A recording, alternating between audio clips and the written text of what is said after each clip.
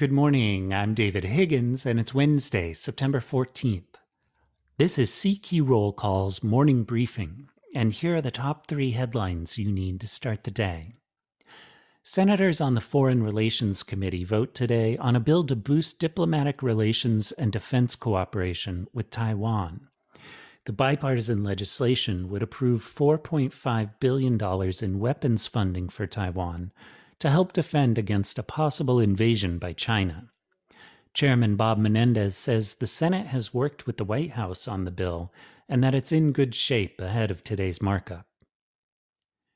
Next, it's looking less likely that 60 senators would vote to pass a stopgap spending measure that's linked to a permitting bill by Senator Joe Manchin. Manchin hasn't released the text of his bill yet, but it's already fiercely opposed by House Democrats.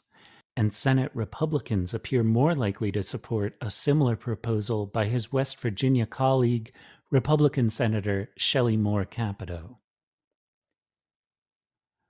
And finally, Dr. Anthony Fauci testifies to the Senate Health Panel today.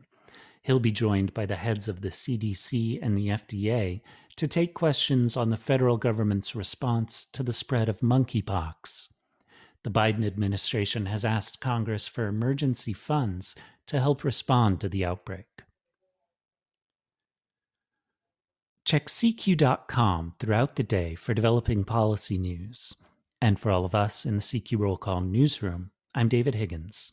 Thanks for listening.